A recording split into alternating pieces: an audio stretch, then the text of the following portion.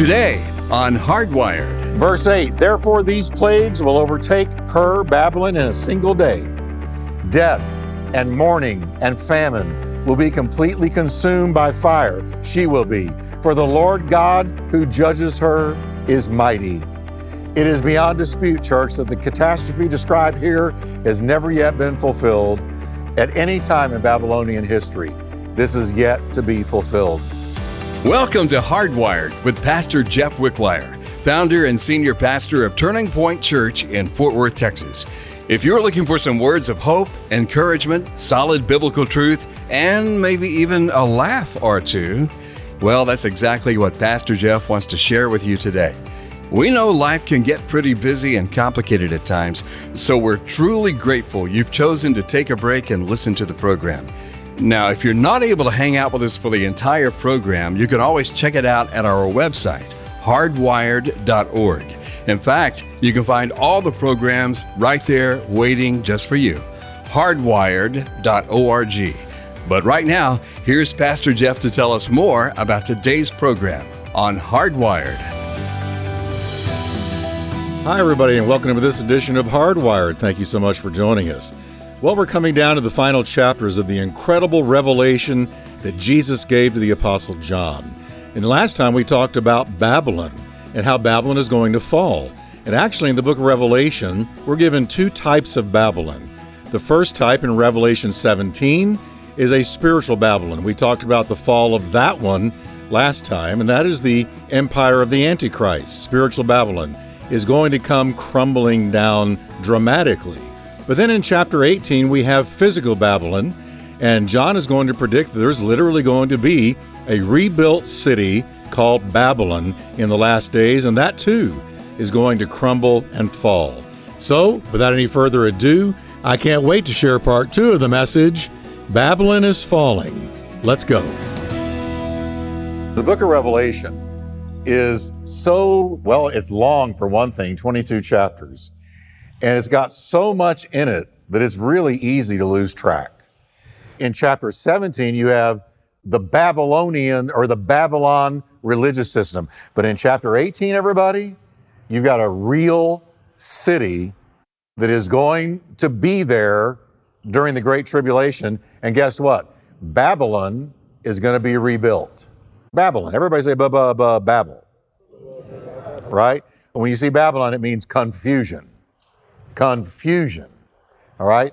I can't understand you. You can't understand me. It's confusion. And so, let's talk a minute about Babylon. Babylon was in Iraq, and the book of Nahum took place in Iraq. So Iraq is all through the Bible. It's a very significant place. But guess what? It's the beginning of satanic evil. The beginning of satanic evil was in Iraq, because that's where the devil first showed up. So in Iraq, we see the beginning of creation, but in Iraq, we also see the beginning of satanic evil in that place called Iraq. No wonder Iraq is on the world stage like it is. Things began here, and guess what? Things may very well end there. You thought, well, I thought everything was going to end in America because everything's all about America. I don't even find America in Bible prophecy. But I find Iraq everywhere. Perhaps this is why such ferocious battles have taken place in Iraq. Now, will Iraq, therefore, flourish again? Yes. And will it play a key role in end-time prophecy? Yes. Will America? No. But Iraq will. Many people are unaware of this. Let me give you some facts about modern-day Iraq. In 1983, good old Saddam Hussein started rebuilding Babylon on top of the old ruins, investing in its restoration and its new construction. Now remember, the Bible said it's got to reappear. Babylon, we're talking about Babylon. It was destroyed centuries and centuries ago. It's got to reappear. Most people don't know Saddam Hussein began rebuilding it. In 1985, he began the task, spending over $500 million to reconstruct the city and build a modern residence on the ruins of Nebuchadnezzar's palace. Because who ruled in Babylon? Nebuchadnezzar. He inscribed his name on many of the bricks in imitation of Nebuchadnezzar. Did you know that Saddam Hussein thought he was a resurrected or reincarnated Nebuchadnezzar? Oh yeah, he did. That's exactly what he thought. One frequent inscription reads, "This was built by Saddam Hussein, son of Nebuchadnezzar, to glorify Iraq." He called himself the son of Nebuchadnezzar. Everybody say, that's crazy. But that's who he was identifying with. That's who he thought he was. People think all kinds of weird things these days. This is who he thought he was. He was taken out, but not Babylon. As I speak, plans are underway to rebuild the ancient city of Babylon. I did a little search, and let me tell you what I found. Today, what's called the UN Educational, Scientific, and Cultural Organization is pumping millions of dollars into Babylon and several other historical sites in Iraq. With the help of private donors, the UN is hoping to turn Babylon into a thriving center of tourism and commerce. Can you imagine? Honey, where do you want to go for vacation this summer? Let's go to Babylon. Can you imagine? But they're wanting to resurrect it to the level that is literally, well, let me read what I found. If everything goes according to plan, Babylon will be a cultural center complete with shopping malls, hotels, and maybe even a theme park. Where'd y'all go for vacation last summer? We went to Babylon. Oh, it was great. We hit that theme park. It was an incredible theme. It put Disney to shame there in Babylon. Can you imagine getting a postcard from your family who are vacationing in Babylon? But that's what's going to happen, folks. We're reading it right here. Remember, there are prophecies in the Bible about Babylon that have not yet been fulfilled. But if the Bible says it, mark it down, stake your life on it, it's going to happen. Bible prophecy never fails. It's never late, and it never falls short of everything, right down to every jot and tittle that it predicted. Joel Rosenberg, in his best-selling nonfiction book, Epicenter 2.0, maybe you read that, wrote about the Bible prophecies in Isaiah, Jeremiah, Ezekiel, and Revelation that indicate the ancient city of Babylon in Iraq will in fact be rebuilt in the last days of history and will become the wealthiest and most powerful city on the face of the planet. And that is where Antichrist will have his headquarters. Are you with me? Amen. Well, Pastor Jeff, I'm not interested in Babylon. You ought to be.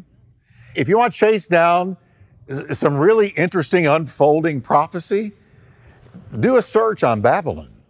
Stay on top of what's going on in Babylon, because it's really going to play in end-time prophecy. But God has a word of warning to believers located there in the last days, to tribulation saints that are there in the last days. He commands them, come out of her and flee from the midst of Babylon. And each of you save his life before God destroys Babylon. And I just quoted Revelations 18. John predicts that this great city, with its culture and its considerable financial strength, is going to be completely destroyed. Now I want you to listen to it. My Bible sees the end of something before the beginning even starts. And here it is. Revelations 18, 4-7. Then I heard another voice calling from heaven, come away from her, my people. Get out of Babylon, tribulation saints. Get out of there. Don't take part in her sins or you'll be punished with her. For her sins are piled as high as heaven, and God remembers her evil deeds. Do to her as she has done to others. Double her penalty for all of her evil deeds. Now he's going to tell us what Babylon will have done by the time God judges her. She brewed a cup of terror for others, so brew twice as much for her. She glorified herself. She lived in luxury, so match it now with torment and sorrow. She boasted in her heart, I'm queen on my throne. I am no helpless widow, and I have no reason to mourn. Now here's what God is saying in those passages. Don't be misled. You cannot mock the justice of God. You always harvest what you plant. always. You reap what you sow. And God is telling us in 4 through 7 there in chapter 18, Babylon is going to reap what she has sown just before Christ returns. John lays out her doom. Listen to it. Now this, you got to keep in mind, here's a major city, according to some, the major city of the world in the Great Tribulation period. All right? And suddenly, this city comes under a ferocious judgment that the whole world witnesses. So let's read about it. Verse 8, therefore these plagues will overtake her, Babylon, in a single day. Death and mourning and famine will be completely consumed by fire. She will be. For the Lord God who judges her is mighty. It is beyond dispute, church, that the catastrophe described here has never yet been fulfilled at any time in Babylonian history. This is yet to be fulfilled. 3 times the expression in 1 hour. Everybody say, in 1 hour. Now catch this, in 1 hour. That's verses 10, 17, and 19. In 1 hour indicates sudden, in a flash, catastrophic judgment. Like when Sodom and Gomorrah were judged. Bang! Judgment. The final capital will be consumed by fire in a short span of time. Reminiscent of a nuclear inferno. It could be nuclear. We don't know. John sees monarchs, merchants, and sea captains caught up in the Holocaust destruction. Verse 9, and the kings of the world who committed adultery with her and enjoyed her great luxury will wail for her as they see the smoke rising from her charred remains. They will stand at a distance, terrified by her great torment. They will cry out, how terrible for you, O Babylon, you great city. In a single moment, there it is again, God's judgment came on you. Now, it shows the merchants and the who's who's of the world of commerce wailing over the destruction of this city. Wail in the Greek language means a loud lamentation as opposed to silent weeping. John shows that the impact of Babylon's destruction will reverberate in all the financial markets of the world. There will be a total financial collapse when Babylon, Antichrist's headquarters, is judged. Pastor Jeff will be back in a moment, but first I want to share a couple of thoughts with you. Now, you may not be able to stay with us for the entire program, but don't worry. You can find the program at our website, hardwired.org, along with all of the programs from Pastor Jeff. Also, we regularly get emails and calls from listeners just like you who tell us how much the program means to them.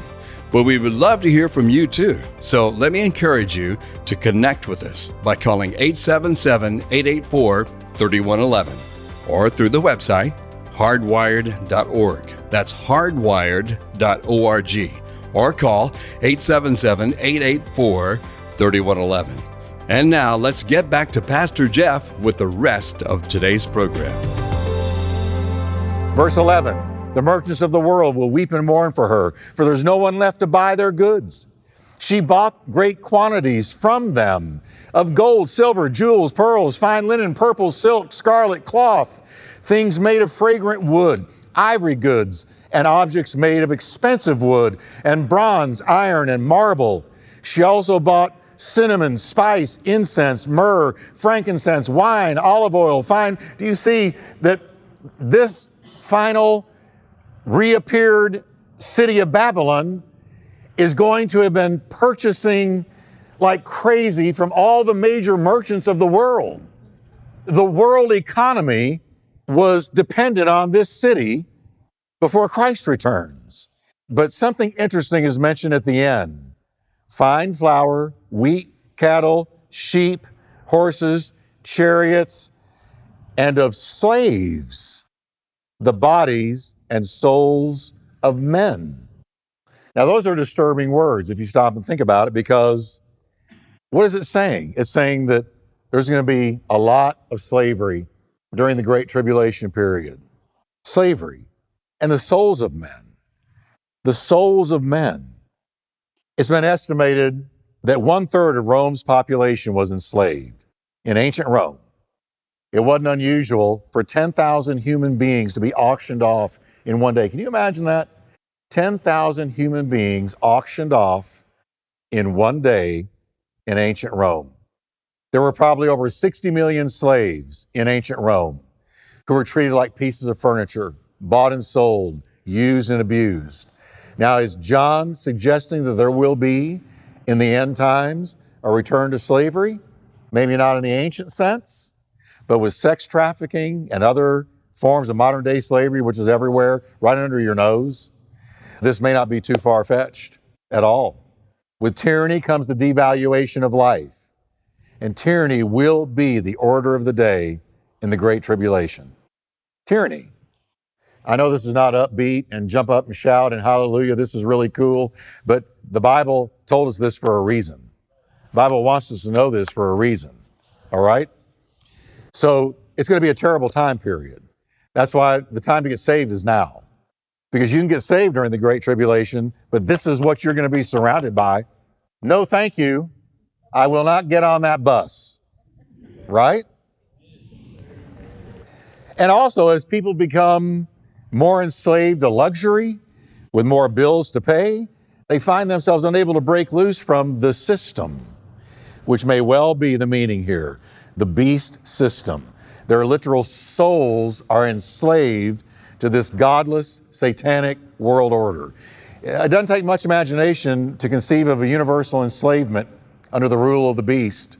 We've already seen that he's going to require the mark of the beast on every hand or forehead, Revelations 13, 16 to 17. And he also demands that all people worship his image, all right? So that's slavery. You know, if you want to be a part of the system, you got to get marked. And if you get marked, you're sold out to the system. And if you're sold out to the system, you're damned. And all kinds of bad things happen to anybody with this mark, all right? So Antichrist is going to take advantage of the people's appetites, according to verse 14 of chapter 18. And he's going to use their appetites to enslave them. He says in verse 14, the ripe fruits and the delicacies for which your soul longed are gone from you. And all your luxuries and dainties, your elegance and splendor are lost to you, never again to be recovered or experienced. What God gives, God can take away.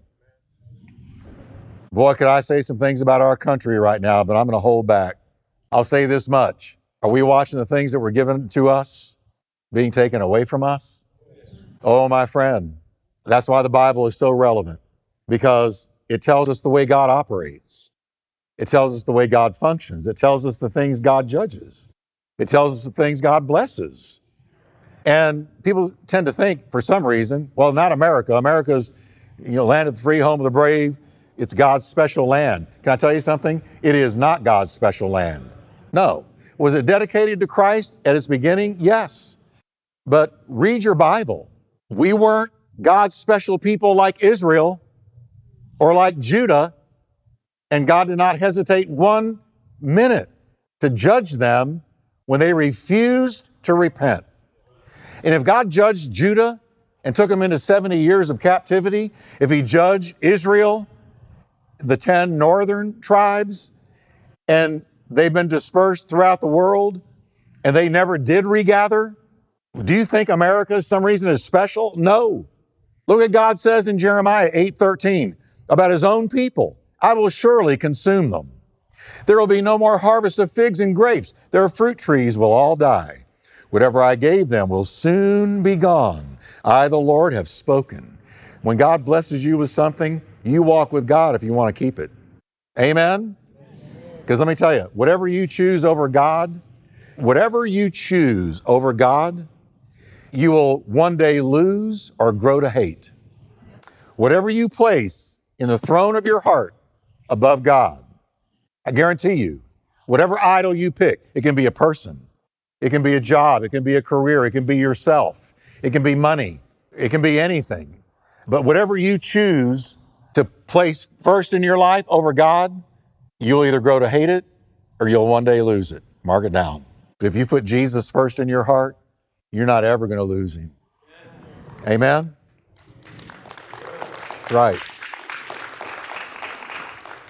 John predicts horror on the part of those who traded with this resurrected Babylon. Verse 15, the dealers who handled these articles, who grew wealthy through their business with her, will stand a long way off in terror of her doom and torment, weeping and grieving aloud and saying, Alas, alas, for the great city that was robed in fine linen, in purple and scarlet, bedecked and glittering with gold, with precious stones and with pearls, because in one single hour all the vast wealth has been destroyed, wiped out. And all ship captains and pilots, navigators, and all who live by seafaring, the crews and all who ply their trade on the sea, stood a long way off and exclaimed as they watched the smoke of her burning, What city could be compared to the great city? And they threw dust on their heads, and as they wept and grieved, exclaiming, Woe and alas for the great city, where all who had ships on the sea grew rich through her extravagance, from her great wealth.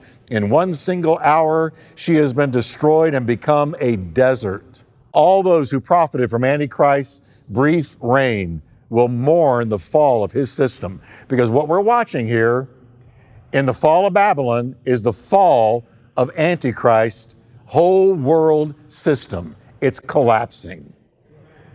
It's collapsing. It's collapsing. But these merchants, they're selfish. They're not really grieving over Babylon's pain. They're grieving over their own loss. Man, our source of income, it's biting the dust right in front of us. Boo-hoo-hoo. Cry me a river. And they don't care about Babylon, just what they're losing. Then John reveals why this destruction has befallen as we come to the close. Revelations 18:20. Rejoice and celebrate over her, O heaven, O saints, people of God, and apostles and prophets, because God has executed vengeance for you upon her. And in her was found the blood of prophets and the blood of saints and of all those who have been slain and slaughtered on earth. Do you remember the souls of the martyred saints that were underneath the altar way back in, I think, Revelation 6? And they were crying out for vengeance. How long, Lord, before you avenge our lives on those who murdered us just because we stood for you? How long will it be before you avenge us? This is it right here, the judgment of Antichrist's kingdom, because it was his kingdom that martyred those people, and now it's collapsing in front of the eyes of the world. Something can look very strong one day, church, and be nothing the next day. Amen? A mighty angel appears next to pronounce 6 terrible never-agains over Babylon, and we're almost done. Let's read it, Revelations 18:21. Then a single powerful angel took up a boulder like a great millstone and flung it into the sea, crying, with such violence shall Babylon, the great city, be hurled down to destruction. Here's the first never again, and never again be found. Never again be found. This time when Babylon bites the dust, it's for good. Verse 22, the sound of harpists and minstrels and flute players and trumpeters will never again be heard in you. No more joy ever again in that city. And no skilled artisan of any craft will ever again be found in you. You're not going to produce anything else ever again. And the sound of the millstone shall never again be heard in you. Commerce and any kind of an economy and work will never happen again in that city. And never again shall the light of a lamp shine in you, and the voice of the bridegroom and bride shall never be heard in you again. No more marriages, no more families, no more nothing. It's all gone. For your businessmen were the great and prominent men of the earth, and by your magic, spells, and poisonous charm, all nations were led astray, seduced, and deluded. You get that? Babylon was steeped in witchcraft. The Babylon that will be judged was steeped in witchcraft. And by the witchcraft of Babylon, the whole world would be seduced and deluded. At this point in Revelation, the political and the economic system of the beast has been totally destroyed. All that remains is for Jesus Christ to come from heaven and personally meet and defeat the beast and his armies. And that's what's next. Jesus comes back. Thanks for listening today to Hardwired with Pastor Jeff Wickwire.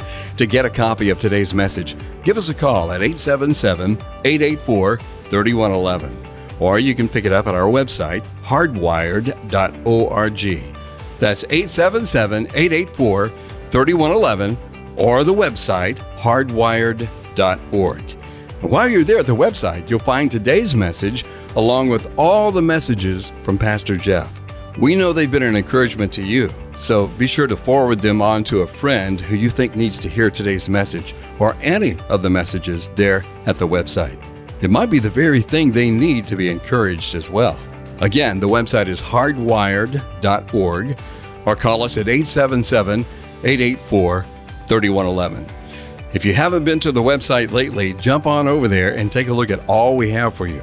One last thing, your partnership with this program through your generous giving is always needed and very appreciated. We know Hardwired is making a difference in your life, so this is how you can make a difference to ours. Please take a minute to send your best gift through our website, hardwired.org, or by calling 877-884-3111. Thanks so much for your heart of generosity. We truly do appreciate it. Be sure to join us next time right here on Hardwired.